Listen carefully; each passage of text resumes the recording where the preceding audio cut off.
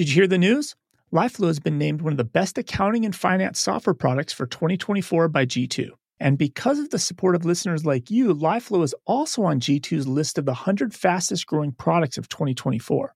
If you're thinking about implementing LifeFlow with clients soon, there's even more good news. G2 also awarded LifeFlow as Most Implementable for winter 2024. Stay tuned to hear more from our sponsor, LifeFlow, later in the episode. Ever wished you could earn CPE credits while on the go? Introducing Earmark, the app revolutionizing the way accountants earn their CPE. Just listen to your favorite accounting and tax podcasts, whether you're driving to work, working out, or even doing chores. After you're done listening, take a quick quiz. Score 70% or higher, you've earned your CPE. It's that easy. Plus, with Earmark, you're not just ticking a box. You're actually learning valuable insights from top accounting podcasts. So why wait? Download the Earmark app now on iOS or Android and transform your listening time into CPE credits. Make the most of your day and stay ahead with Earmark.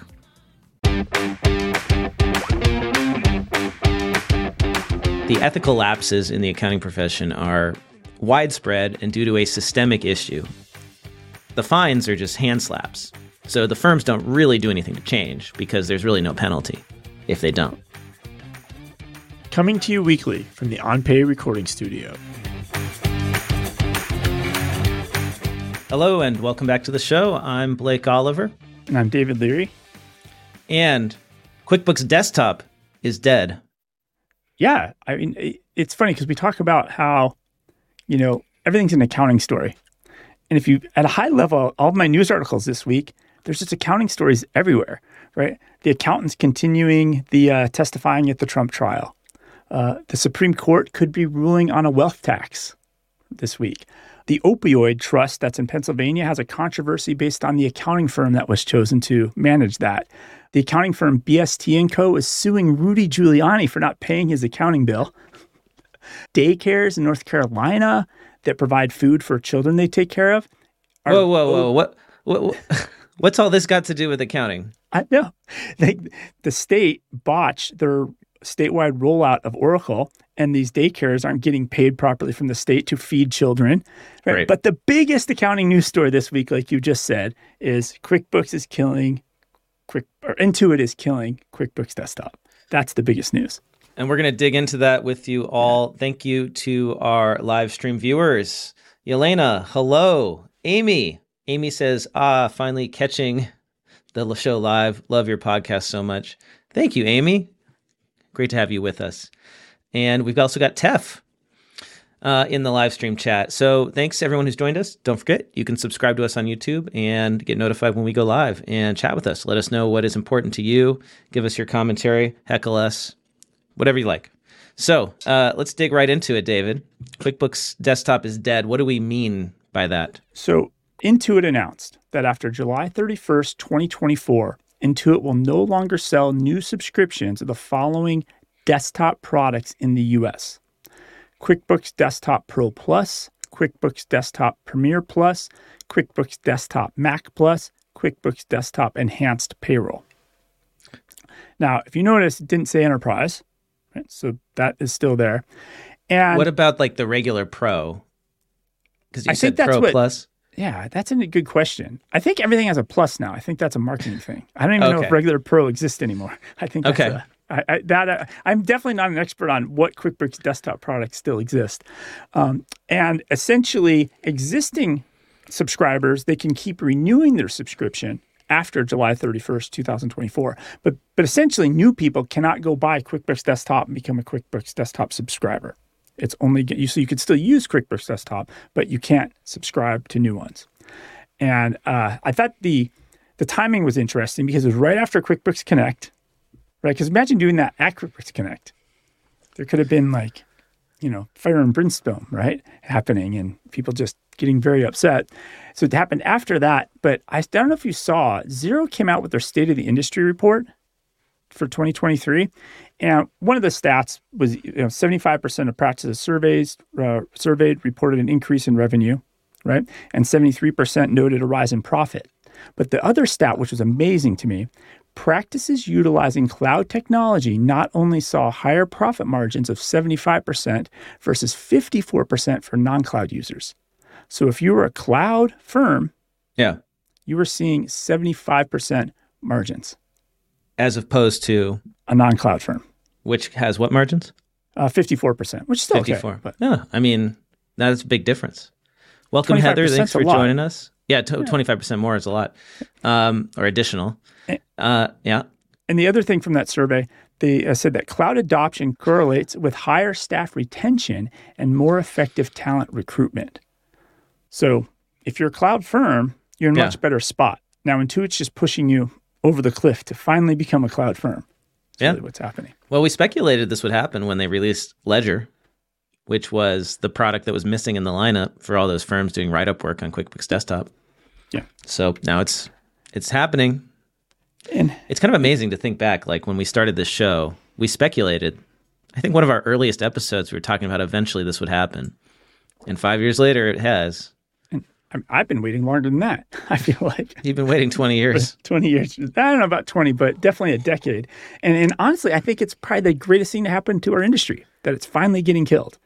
And one reason is, on social media for a decade, accountants and bookkeepers have wasted hours and hours and hours of their life arguing online QuickBooks Desktop versus QuickBooks Online. It's just wasted productivity, these arguments about it. It just never ends. So automatically, the industry is going to get a productivity boost right there. Right? That's right. We're going to get that. I always felt and feel very strongly that it's always kept Intuit from focusing fully on their online product. So if I want to take a time machine with me, Blake, a decade ago to November 2013, 10 years ago, Brad Smith, standing on stage at SleaderCon at the time, comes out and says, 90% of our resources are going into QuickBooks Online. Only 10% are going to desktop. He flipped the boat, right? Or not flipped, I turned the boat. And that's fine and all, but if you think about that, that means every year, 10% of resources got put into QuickBooks Desktop. So after a decade of that, that's basically 1 year of QuickBooks Online development that never happened. Right. And I'd argue it maths out different than that and it probably puts QuickBooks Online 3 to 5 years behind development. Because, you're building an app, features kind of stack, right, as you're building things. Or maybe another way to think about this, and we've all had this happen, Intuit adds a feature to QuickBooks, right? Feature X is in QuickBooks, and you check it out, you're excited, you use it, and you're like, oh, it's like 90% done. And then you can't use the feature. You know why it's 90% done and they never finished that last little 10% of polish you needed? Because they put 10% of that resources into QuickBooks Desktop. I've seen this hurt app developers. So an app developer, new app developer comes to market, they build a cool app add-on for QuickBooks Online. They're not finished with it yet, but it's getting some traction. They take some VC money. The VCs are like, hey, look at QuickBooks Desktop. There's 3 million users. Go build some features for them. Building for QuickBooks Desktop costs a lot more money. It's harder to integrate. It's hard to support. It doesn't get adopted as much as an online. But QuickBooks Online users use apps more than QuickBooks Desktop users. And so what really happens is you as the app developer don't build the features you need for your app. So we all hurt. You can't roll out an app to your clients because it's missing X feature. Your client doesn't get the benefit of the app, right? It's very similar to the same thing that happens internally to QuickBooks. And then the best part of all is nobody's going to put customers on the wrong products anymore, right? Ultimately, I always felt like people would not put a client on, especially the VARs and people that are getting commissions, they would never put the client on the right product like QuickBooks Online if they could sell a desktop product and get a fat commission. And so this is going to eliminate a lot of small companies from being put on a thousands of dollar product when they could just be on a $60 QuickBooks Online month subscription. But I would really argue that this is huge, and Intuit should have done it a decade ago. Easily a decade ago. We'd all be 5 years ahead right now. Mm-hmm. And that's all I got on that. I don't know. You started, emotionally, I started on QuickBooks DOS. I was trained on QuickBooks Windows. My whole, is a very big part of my life, right? So I don't want to, not recognize this moment. You started on it, right? I have a little bit of nostalgia here. I started bookkeeping on QuickBooks Desktop. I've got that ledger entry sound stuck in my brain forever. You know, when you press enter, the beep boop sound. We should have had that ready for the show. I know. Yeah, and then when I discovered online and moved my client over there, and then Xero, that totally changed my life. So, it'll be a little sad to see it go. But I mean, I still remember the day when I had issues where, every now and then I'd lose a file. And there was a day when I lost like 2 days of work because the file got corrupted. And I never have to deal with that again. I feel like people still deal with that crap, and they shouldn't have to. So, or you'd have a floppy diskette for each day of the week, and you would back up to the Monday disk, the Tuesday disk. Oh, I never had to do that. Client. No, if you were smart, you would do that. It is smart. I didn't have a floppy drive at that time, I don't think. So you're dating yourself. Floppy drives. Yeah. Well, so that happened. That happened while I was at the Digital CPA conference in Las Vegas. I went over there for a few days as media to experience the event. We also did our first Earmark event at a conference. I think it's our first official event. We did it with WriteWorks and Accountests, and we took a group of a few dozen accountants out to the Sphere, or as my son calls it, the Spear, in Las Vegas. That giant marble-looking LED screen that's just sitting right behind the Venetian, that's all lit up and animated. It's really spectacular. It cost over $1 billion. And so I wanted to see what it looked like for myself. So we all went over there, saw a show. They have a show called The Sphere Experience. The Sphere Experience. Say that 5 times fast. I'm not saying that because I always mumble. I screwed that up. Come on, David. Try it. The Sphere Experience. There you go. Good job. So we went to see that. It's like a big IMAX nature movie. And that was a lot of fun. And I think everybody should try it. It's insane, the scale of it. It's I don't even know what resolution the screen is, but it's like beyond anything I've ever seen in my life. They had to make a special camera just to shoot footage for it.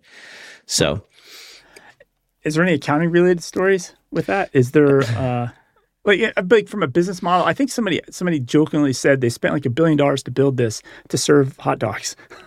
Like it's like sporting good foods or whatever, right? Yeah, I mean, it's really nice. The lobby's beautiful, and you can get craft beer there. You can get food there. That's good. I mean, it's really nice. It's so steep. The seating is so steep that you feel like you're going to fall over when you're walking to your seat. So if you have vertigo, don't go. But I want to talk about the actual event because I did go up in time to catch the keynote.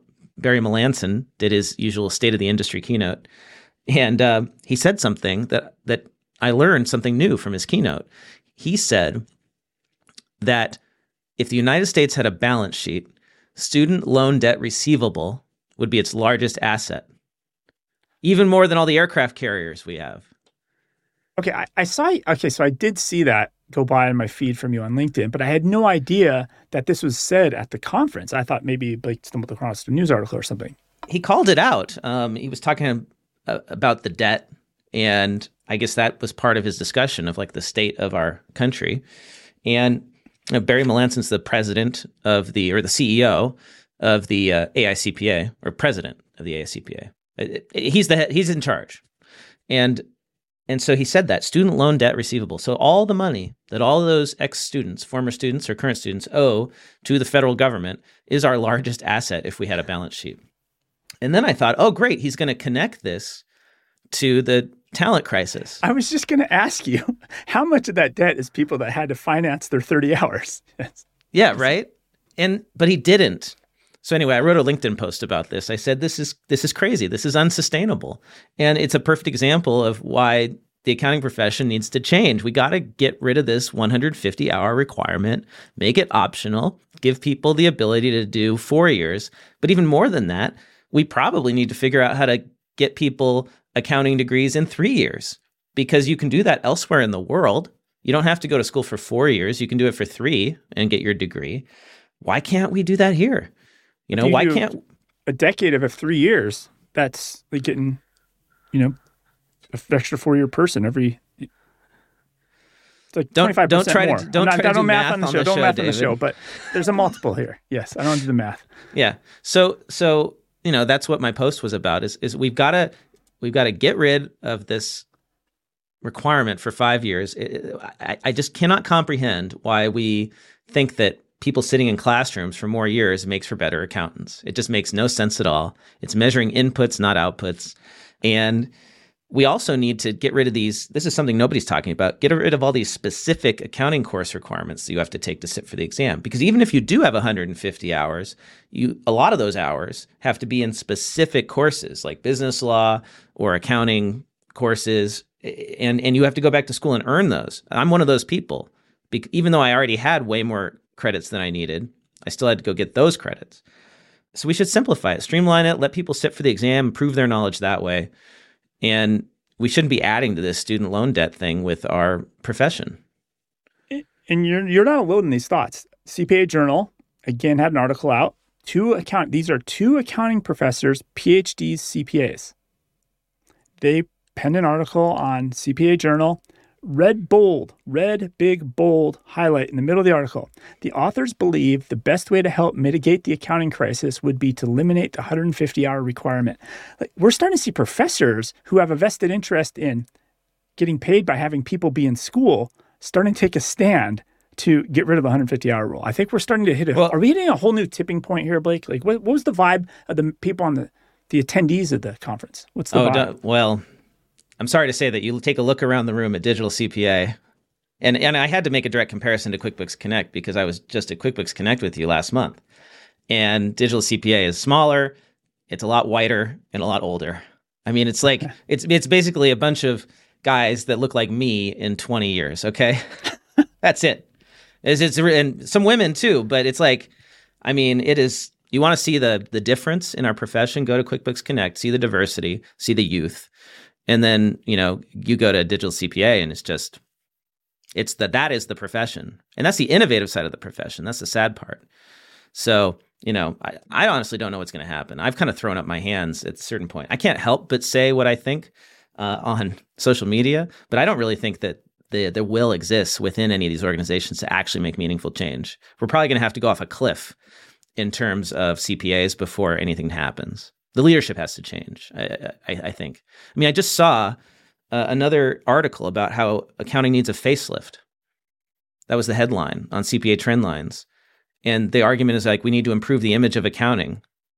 At a certain point, plastic surgery doesn't work anymore. That's true. Yeah, it gets worse. Yeah. You shouldn't be getting a facelift when your average age of your CPAs is like, 70 years old. It's not going to work. You're not going to fool anybody. So... On a lighter note, did you know that they're making an Accountant 2?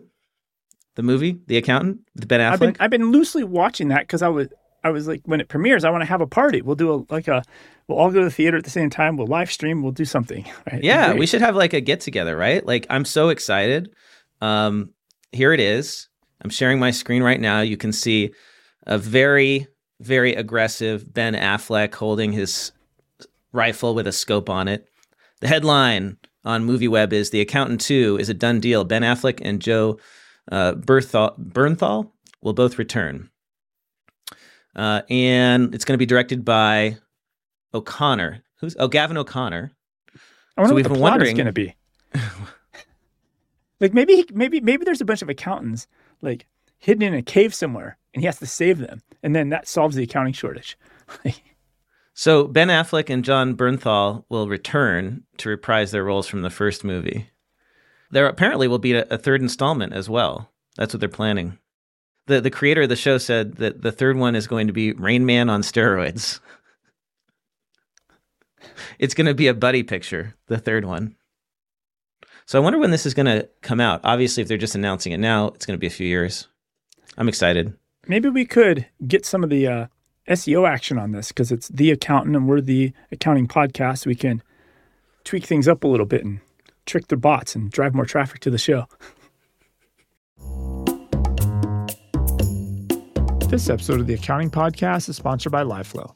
I was talking to Beth Melcher of MoneyFit while at QuickBooks Connect, and she was raving about how LiveFlow's consolidation feature is saving her team 15 to 20 minutes per client every week. I love how LiveFlow's automated multi-entity consolidation is so simple to use. You can easily map multiple unmatching chart of accounts from multiple QuickBooks Online companies into one unified report. And once it's set up, LiveFlow works its magic, updating the consolidations automatically in real time, so you can focus on analysis using instantly updated data. LiveFlow can even consolidate financials that are different currencies, and the possibilities don't stop there. LiveFlow empowers you with flexible, powerful reporting tools to create customized dashboards that meet your specific needs. Build executive presentations, cash flow forecasts, and more with just a few clicks. To stop grueling over manual consolidation reports and to get 20% off your first 3 months, head over to accountingpodcast.promo/liveflow. That is accountingpodcast.promo/LIVEFLOW.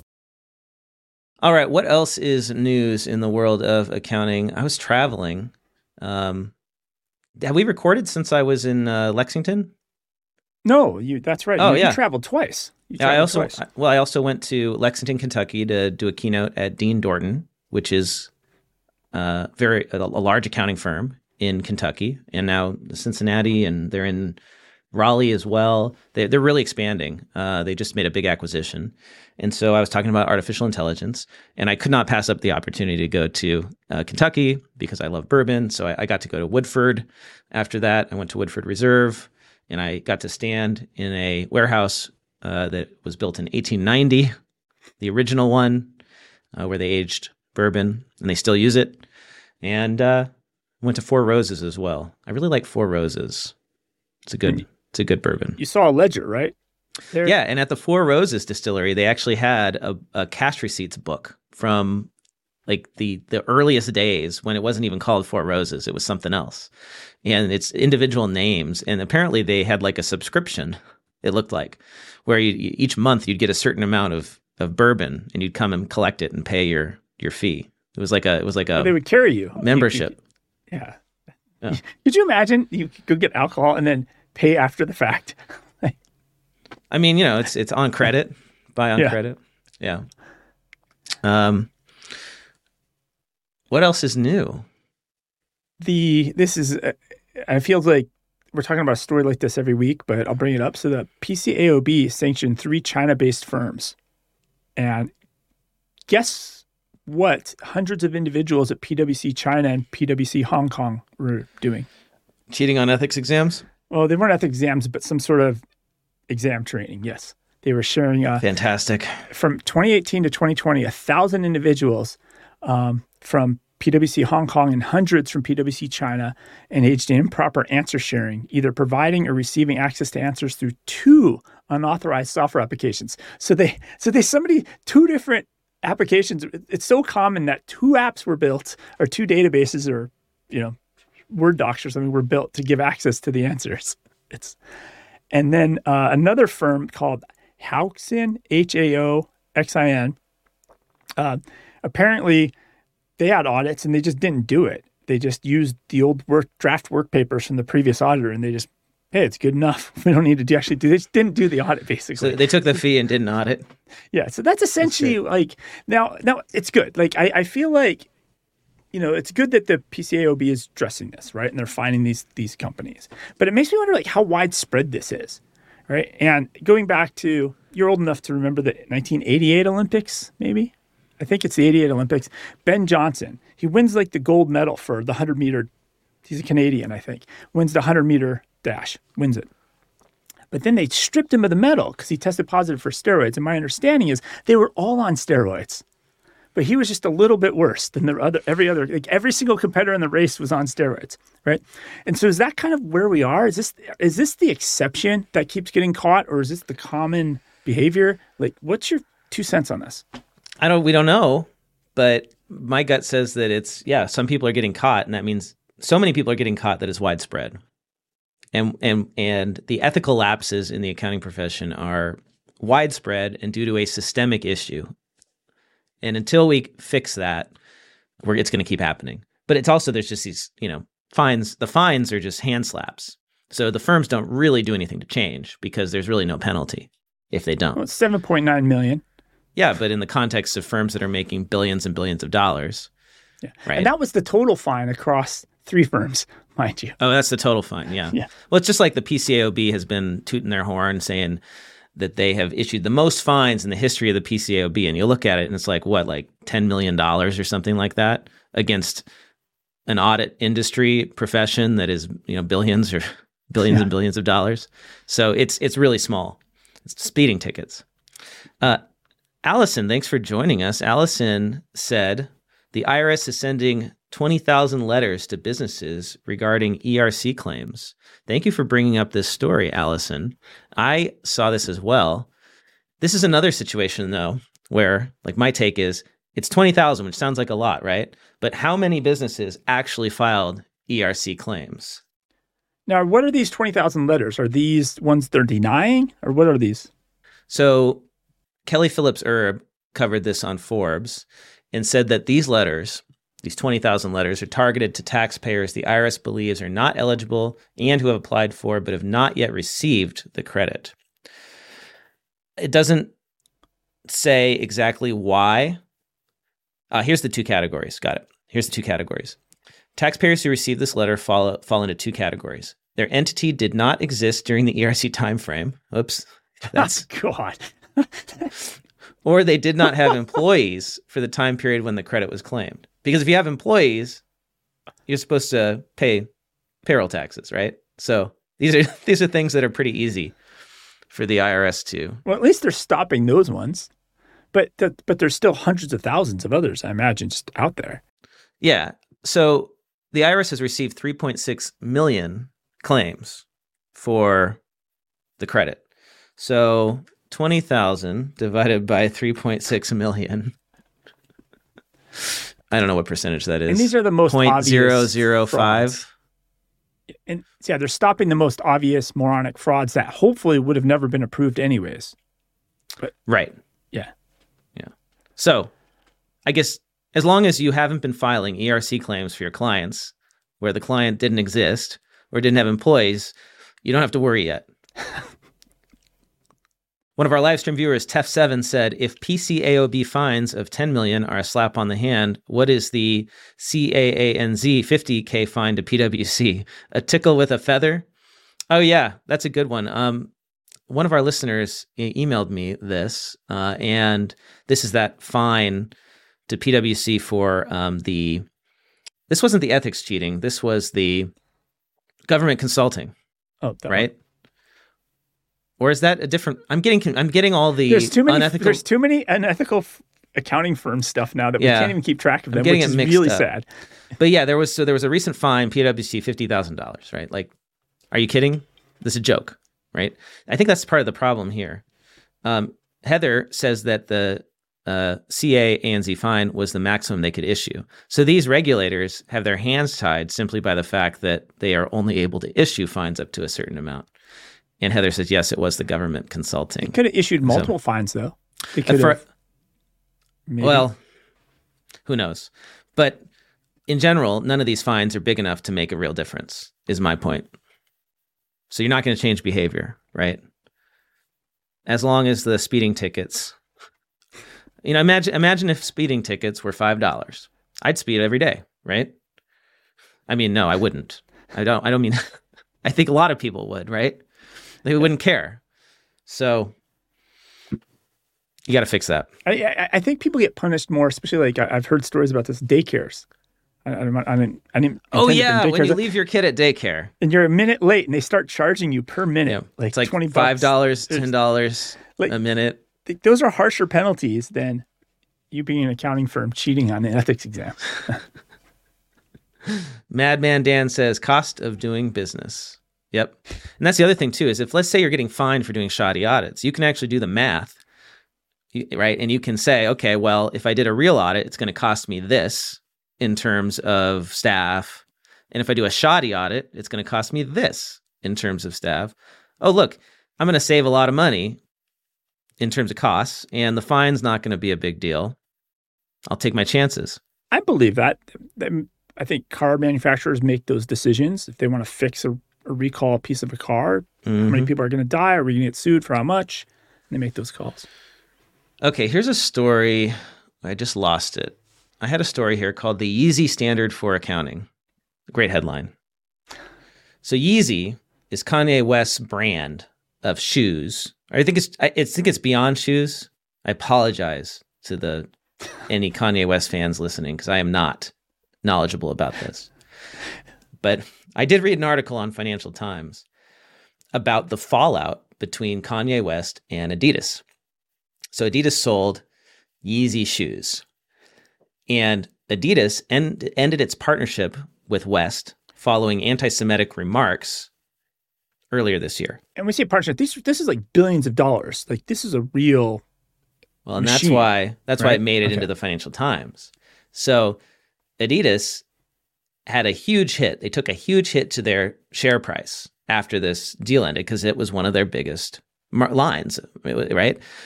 And after this, we now know, because they had to disclose it, that it represented more than 5% of the overall revenue and a quarter of total operating profit for Adidas. Just that one line of sneakers. But that information was not disclosed to investors until after the partnership ended. So the question is, how much should companies like Adidas disclose about the profitability of specific products, regions, and brands? Like in the footnotes of here's risks of our numbers, that type of a thing. Okay. Well, here's our revenue. And in accounting standards, it's different under IFRS and GAAP, but both have varying provisions that say you have to break out your revenue. If it's a big enough line of business, you have to disclose it. And there's certain methodology for doing that. But you can't create a rule for everything. So there is a lot of discretion as well. So under IFRS 8, companies have a lot of leeway in disclosures, and there's inconsistencies between entities. So the question is, should Adidas have disclosed that this relationship, this brand, this deal with Yeezy was so significant to not only its revenue, 5% of revenue, but 25% of operating profit? So there's not really an answer here, but I think it's something to think about. So if you're in a financial reporting position, or if you're designing financial reports for your clients, like what is important to be in those reports, whether it's for external users or internal users, how do you break that down? You want them to be aware of the risks, and you want them to be aware of lines of business that are generating significant revenues and profits. And it never occurred to me that a company like Adidas would have Kanye West appearing as a significant line of revenue on their income statement potentially. Yeah, I guess if you're thinking about structuring a chart of accounts for a small business client, and people overcomplicate those sometimes, but maybe you step back and like, what are the accounts that need to be shown so the business owner knows the risks? This is actually the thing that I see screwed up the most. And I screwed it up too as a bookkeeper, because how do you know when to create a new account? When do you put something into travel, and when do you break it out into hotels or meals or a bazillion other things? And I'm just talking, that's just expenses, but we can also talk about income, right? How detailed do you get?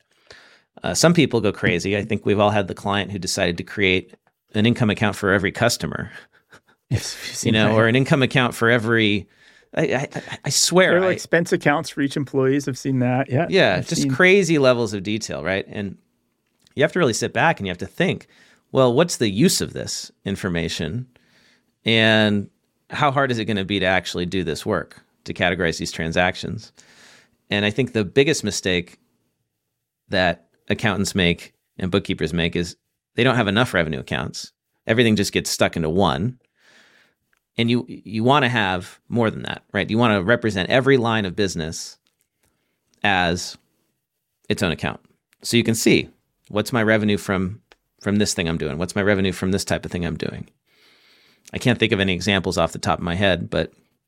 No, I get it, because most people, you get QuickBooks, and by default, there's an account called service income, and everybody just shoves everything into one account, and you don't know which service the income's from. Let's say you're a landscaper, right? You could have one for, here's my just maintenance subscriptions, like lawn care maintenance subscriptions. That's, weed whacker, right? What do they say? The cut and blow kind of thing, right? That's it, just maintenance. And then you could have another one that is, like backyard major makeovers. Reconstruction or major, makeover. Yeah, like I'm going to go and I'm going to buy plants and, put in new plants or something like that. The facelift. The facelift, yeah. And you want to track that separately. And then on the expense side, like the mistake people make is they just have like a zillion expense accounts, and then your reports are insanely long and you can't really figure out anything. You can't see trends. So the rule of thumb is like if something's less than 1% of your business, don't have a separate expense account for it, right? But that still gives you a ton. Then you can still have 100, potentially. This episode of the Cloud Accounting Podcast is sponsored by Relay. Between Blake and myself, we now have 3, 4, or maybe 5 business entities, 20 or so checking accounts, and dozens of virtual cards. It would be impossible to manage all of this if we weren't using Relay as our small business bank. Relay is truly a part of the tech stack we use to run our businesses. Relay allows Blake and I to each have our own logins, we can grant access to our team, and even our accountant without sharing passwords or two-factor authentication codes.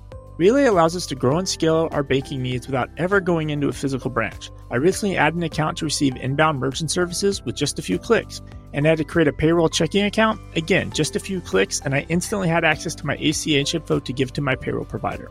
With Relay's virtual cards, we can issue debit cards to our team around the world for needed business expenses. I can instantly spin up a new Visa debit card and set both daily and monthly spending limits. And when a team member doesn't need their card, I can freeze it until they need to use it again. To learn more about using Relay in your firm and with your clients, head over to cloudaccountingpodcast.promo/relay. That is cloudaccountingpodcast.promo/RELAY.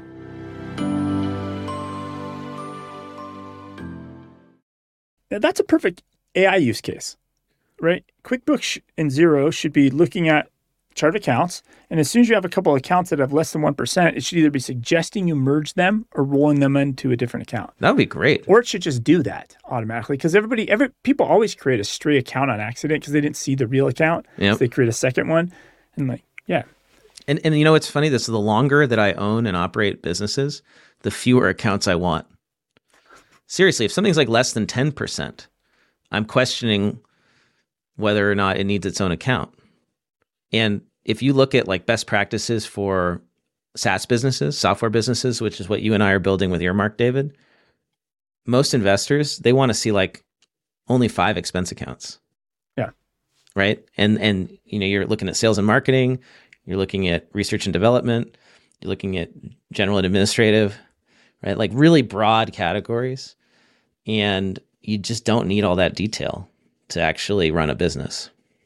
And the trick is getting it so that you can do the roll-ups and have that like high-level one-page view, but also get any detail you need.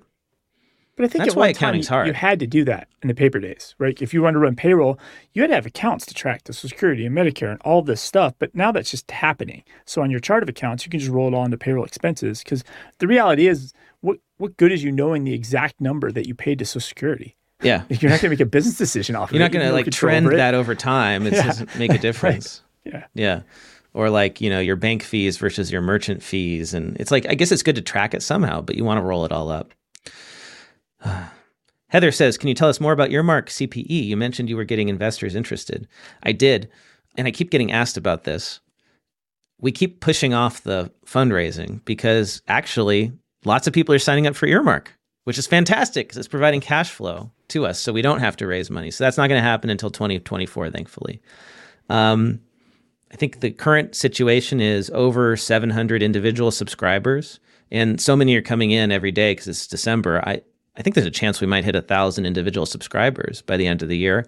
And then we've got thousands more through deals with associations like Maryland Society of Accounting and Tax Professionals. And of course, that doesn't count all the free users, people who just use Earmark for free as much as once a week to earn an hour of CPE. If you're really diligent with your CPE, you don't have to pay at all. And that's just because, well, I want to incentivize ethical and productive education. Right. And if you learn 1 hour a week, you're going to learn a lot more than somebody who's cramming it in all at the end. But we are getting the true business owner experience. We're having a problem getting an EIN because the government we got that finally. Behind. Oh, the EIN. But we had to fax a form to the IRS like several times. It's just it's insane. Luckily, actually, this was in the news recently. The IRS is releasing taxpayer business accounts. So now we're going to be able to log in starting in 2024 to the IRS website and actually see and communicate with the IRS online. Not with fax, not with paper mail, David. It's a huge deal. Wow. So it's a portal. You're going to have a portal. A portal. And it'll be a few little things to start, like seeing, your balances due and doing a power of attorney, that sort of thing. And it's going to expand over time. So that $80 billion that the IRS has been authorized is actually being used.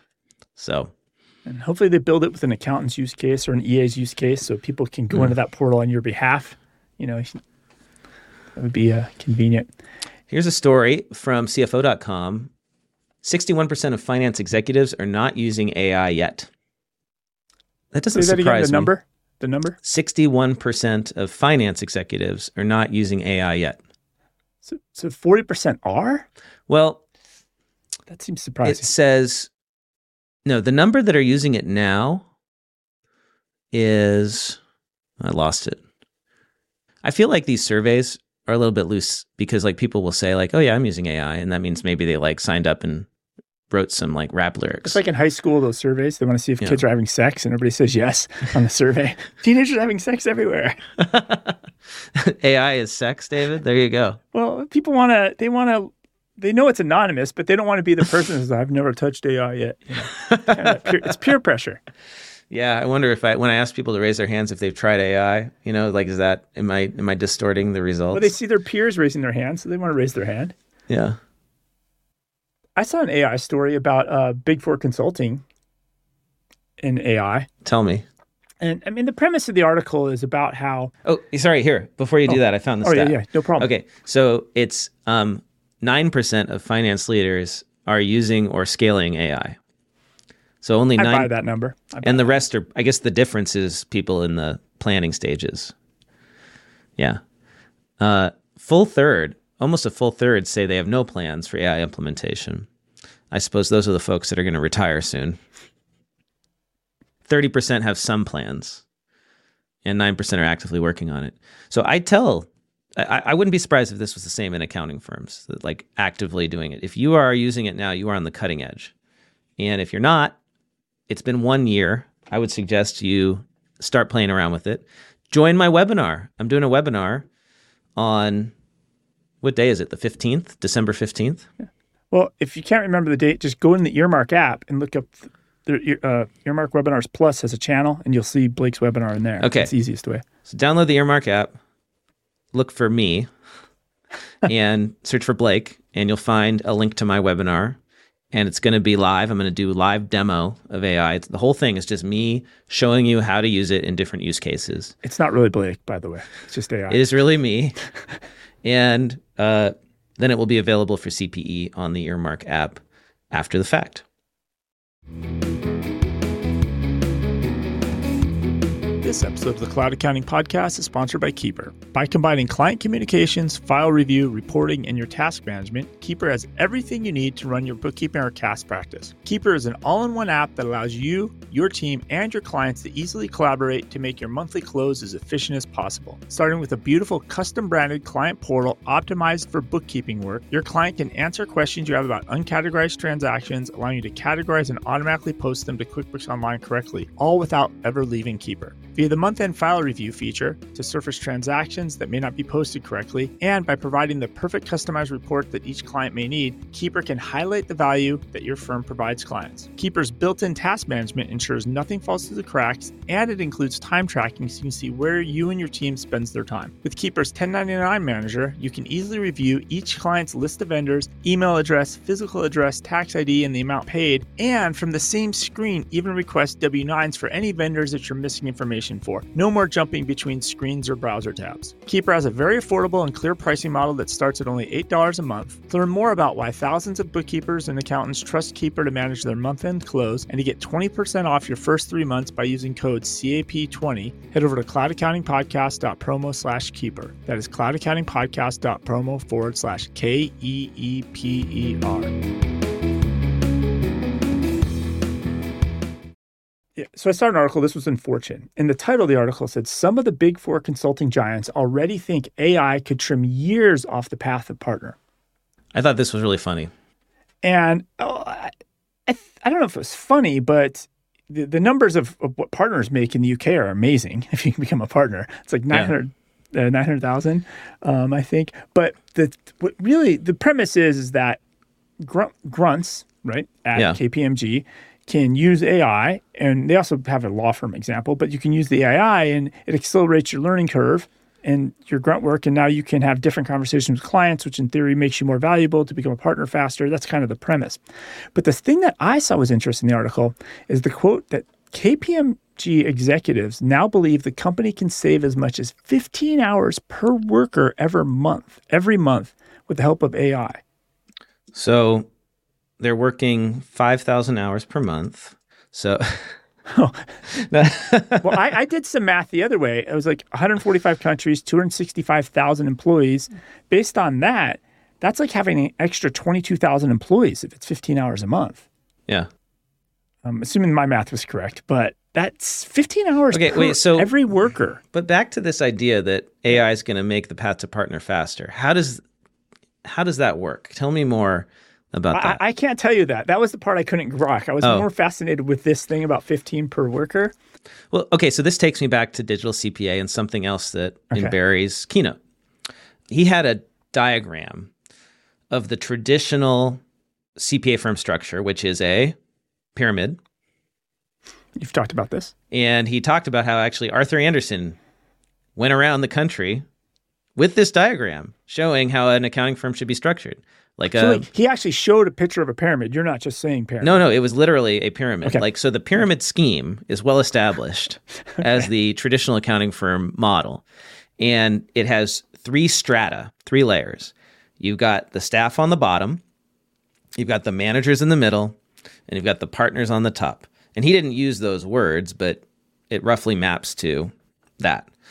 And the chart that he showed was a little different, though. It was a modified pyramid where the bottom corners, the left and right corner, had been chopped off. And there were little arrows pointing inward. So instead of a pyramid, now we have what looks like a pentagon. 1, 2, 3, 4, 5 sides. Because you've sliced the left and right corners inward. Yep. Right? Like cut them in an inward direction. Got it. And on the left side, it said technology. And on the right side, it said offshoring, outsourcing. So technology and offshoring and outsourcing are trimming the number of people you need at the bottom of the pyramid. So the new model that AICPA is promoting is the Pentagon business model of accounting firms. But I was looking at this shape. I was thinking to myself, how does this work when there are fewer staff? From an area standpoint now, there are fewer staff than managers. So where does... That's what I was just saying, that middle management's the fat. Right, so in the triangle, people leave and the people who stay move up. This is also the military model, right? Yeah. But when you have a pentagon-shaped business model, unless you manage to keep all your staff, even if you do, I don't think you have enough people to become managers. And this is the problem with accounting firms right now.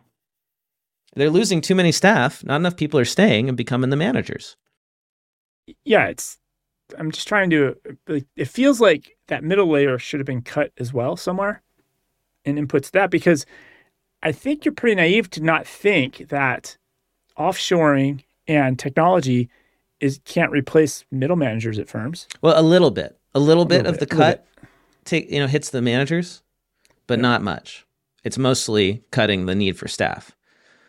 Which, if all you have staff doing is stuff that AI can do, which is honestly a lot of it at big firms, just doing Sally, same as last year, rolling forward work papers, adding in new numbers, ticking and tying. This stuff doesn't take a lot of intelligence. It's kind of grunt work. Send all emails to Blake. I don't think this is controversial. No. But I don't think the business model works. I think it actually kind of falls over. I don't think the shape is sustainable. That's the problem.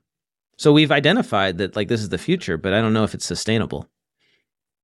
Well, yeah. I mean, think about it as a drawing or as a building, right? If that you can't just build this thing on one little pillar. It's just going to fall over eventually. Yeah. So speaking about AI, I like to highlight good use cases of AI that you could use today, right now. And I saw a question on Twitter that made me think of one. Derek Foote, CPA, said, #tax Twitter, any good plain English way to explain basis. Clients find it hard to grasp without getting technical or drawing it. It's been an issue with losses, zero basis, and or EIDL funded distributions. I generally say if they take out more than net income, we may have a problem. So basis, David, what's your grasp of basis? Do you grok basis? I'm not. As a non-accountant, as a non-tax person. It's okay if you don't. I'm not going to open my mouth. I'm not going to open my mouth because I guarantee you I will not handle this correctly. Okay. Well, so I thought this is actually a really great thing for AI because AI is really good at translating complex concepts. And so I took that question and I said, hey, ChatGPT, here's a problem someone posted on Twitter. How would you explain basis? And it did a great job. I'm going to read the answer, and you and our listeners can decide if it makes sense for you. Basis in tax accounting can indeed be a complex topic to explain. However, a plain English approach can help your clients understand it better. Here is a simplified explanation. Think of basis as the amount of money you've invested in something, like a piece of property or a business. It's like keeping track of the money you've put into a piggy bank. When you buy something, your basis is usually what you paid for it. Buying something. If you buy a piece of property for $100,000, your basis in the property is $100,000. This is like putting $100,000 into your piggy bank. Improvements/additions. If you spend money to improve it, like building a new room, that adds to your basis. So if you spend $20,000 on the room, your new basis is $120,000. It's like adding more money to your piggy bank. Depreciation. Over time, for some properties, like business equipment, the IRS lets you count part of its value as a business expense. This is called depreciation, and it reduces your basis. It's like taking some money out of your piggy bank each year. Selling something. When you sell the property, the difference between the selling price and your basis is your profit or loss. If you sell it for $150,000 and your basis was $120,000, you made a $30,000 profit. Losses and zero basis. Sometimes you might end up with a zero basis, meaning your piggy bank is empty. This can happen if you've taken out as much as you put in through depreciation or other deductions. If you then sell the property, even for a small amount, it's all considered profit since your piggy bank was empty. EIDL funded distributions. If you received an economic injury disaster loan, EIDL, and used it for your business, this doesn't directly change your basis, but how you use the loan can affect your basis. For example, if you use the loan to buy equipment, that increases your basis, more money in your piggy bank. If you use it to cover operating expenses, it doesn't change your basis. By breaking it down into these simple terms and relating it to a piggy bank, clients can more easily understand the concept of basis in tax accounting. So now, David, my question to you is, do you understand basis? I understand basis, but I would argue as a client, it started to get a little long. Right. So I stopped paying attention, actually, to be honest. So then my prompt to ChatGPT should be like, my client, David Leary, has extremely low attention span. Yes. Please shorten this. But I thought this was a great starting point. So when you have complex topics to explain to clients, use tools like ChatGPT to explain them in plain English. Well, or you did this so well, Blake, we should clip this and you put it up on YouTube kind of as its own clip. What is basis? And then accountants, when a client asks them, they just send them your clip and you can send the clip. Send the clip. But see, I think it's better to have it just come from you, because then you, as the accountant, are adding, first of all, you're basically telling the client, like, I approve of this message. And you look like the genius. So this is where ChatGPT can be really cool, because instead of sending your clients other people's content, you can actually send them a personal message that was generated by AI that you reviewed and approved. So you seem like the genius. Yeah. When I write stuff now, like I use AI to make myself, AI has made me so much more intelligent than I actually am because I can explain concepts more clearly. Well, I think you could do it before, Blake. I just think it's helping you do it faster, doing more, higher volume. Well, thank you, David. But you give me a lot of credit. But I think, honestly, there's, like, for instance, I'm writing a book. Might as well say it. That'll make it happen, right? How to build a sustainable accounting firm. And part of the book is all about subscriptions. Why the subscription economy is where you want to be. How you want to convert your firm to subscriptions. And I do a whole discussion, explanation of like subscription metrics, SaaS metrics. I try to simplify it. And AI really helped me do that a lot better than I would have done myself because I'm not a SaaS metrics expert. So it can really help you, I don't know, be more accurate. That's the funny thing. People talk about AI hallucinating. I find that it helps me be a lot more accurate, actually, because the way I might describe something isn't exactly right. Not completely accurate. Well, yeah, it's having somebody to bounce off. It's like having two brains. It's like having a second brain, maybe a 60% brain, but an extra 60% brain is pretty powerful to a human, right? If you could have a extra side brain. This ties back to an article, Accounting Web. Thomas Herbert at Accounting Web wrote an article, and I thought it was really good because he's talking about how to kind of smell or detect AI written articles.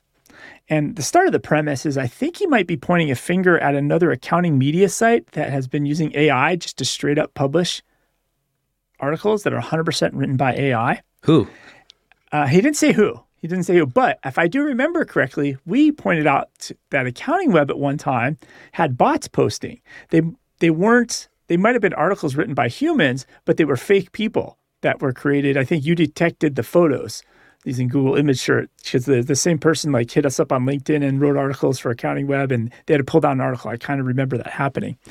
But so he goes on to talk about how, because he's edited 10,000 human written articles in the past, how you can detect if something's written by AI. One thing is adverbs such as similarly or thereafter is a dead giveaway. And he goes on to say it's clunky to say, it's clunky to write, and clunky to read. Now, AI seems to like using those two words for some reason, but humans don't really use them a lot in writing or in speech. AI likes too many bullet points. So that's a good way to detect if an article is I like bullet fake. points a lot. Yeah. If the writing is too good, as in like correct terms of spelling, punctuation, grammar, if it sounds like a perfect textbook, it's probably fake. It's probably AI created, more than likely.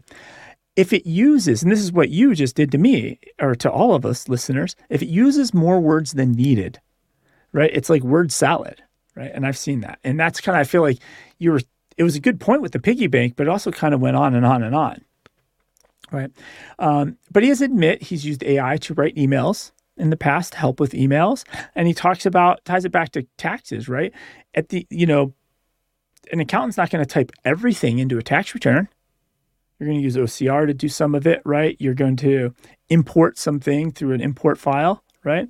And then I think that in the end, he thinks you may want to provide transparency, right? So if you, Blake, are going to write your book with the use of some AI, right? You want to disclose that. Or I think we do it ourselves, right? Our show notes are transcripts for our podcasts. We just have a machine create them, but we put a disclaimer that says, machine made this transcript. Some parts could be wrong. Yeah. That's it. Disclose it. Yeah. Well, David, that's all the time we have this week. If people want to catch up with you online, where should they go? I'm on all the socials, just at David Leary. I'm at Blake T. Oliver. Connect with me on LinkedIn. Download the Earmark app. Earn free CPE for listening today. If you've got your CPE requirement ending or renewal December 31st, we are the place for you. Get CPE for listening to podcasts. And don't sit in front of a computer or in a conference room. I mean, how much better could it get? Thank you, Miguel, for joining us. Shout out from Tucson. Thank you, Yelena. Yelena says, great show as always. Really appreciate having you here. And David, I will see you next week. Next week. Thanks, everyone. Bye.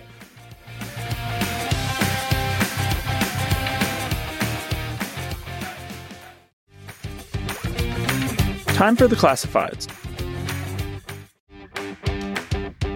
Your accounting firm is buzzing with new hires. They're eager, they're promising, they say they know QuickBooks inside and out. But soon you're seeing red flags. Errors keep creeping into the work, and once again, you're in the train, correct, repeat cycle. Break free with Royal Wise Owls. Elisa Katz-Pollock, one of Ignition's 2023 top 50 women in accounting, developed a comprehensive QuickBooks training platform with live webinars and on-demand courses enabling your staff to learn QBO while earning CPE. Their bronze, silver, and gold memberships range from core QBO courses and discussion groups to unlimited video library access, monthly coaching sessions, and exclusive discounts. Kickstart your journey towards a QuickBooks savvy workforce today by visiting royalwise.com. That's royalwise.com. Stop settling for slow payments and say hello to the future of AR with Forwardly. Accountants that use Forwardly can receive payments in less than 22 seconds. Yes, under 22 seconds via the newly launched FedNow network. And if your bank or a client's bank doesn't yet use FedNow, Forwardly will send the payment via same-day ACH for free. To get paid in under 22 seconds, go to forwardly.com. That's forwardly.com. Want to get the word out about your newsletter, webinar, party, Facebook group, podcast, ebook, job posting, or that fancy Excel macro you just created? Why not let the listeners of the Cloud Accounting Podcast know by running a classified ad? Hit the show notes for the link to get more info.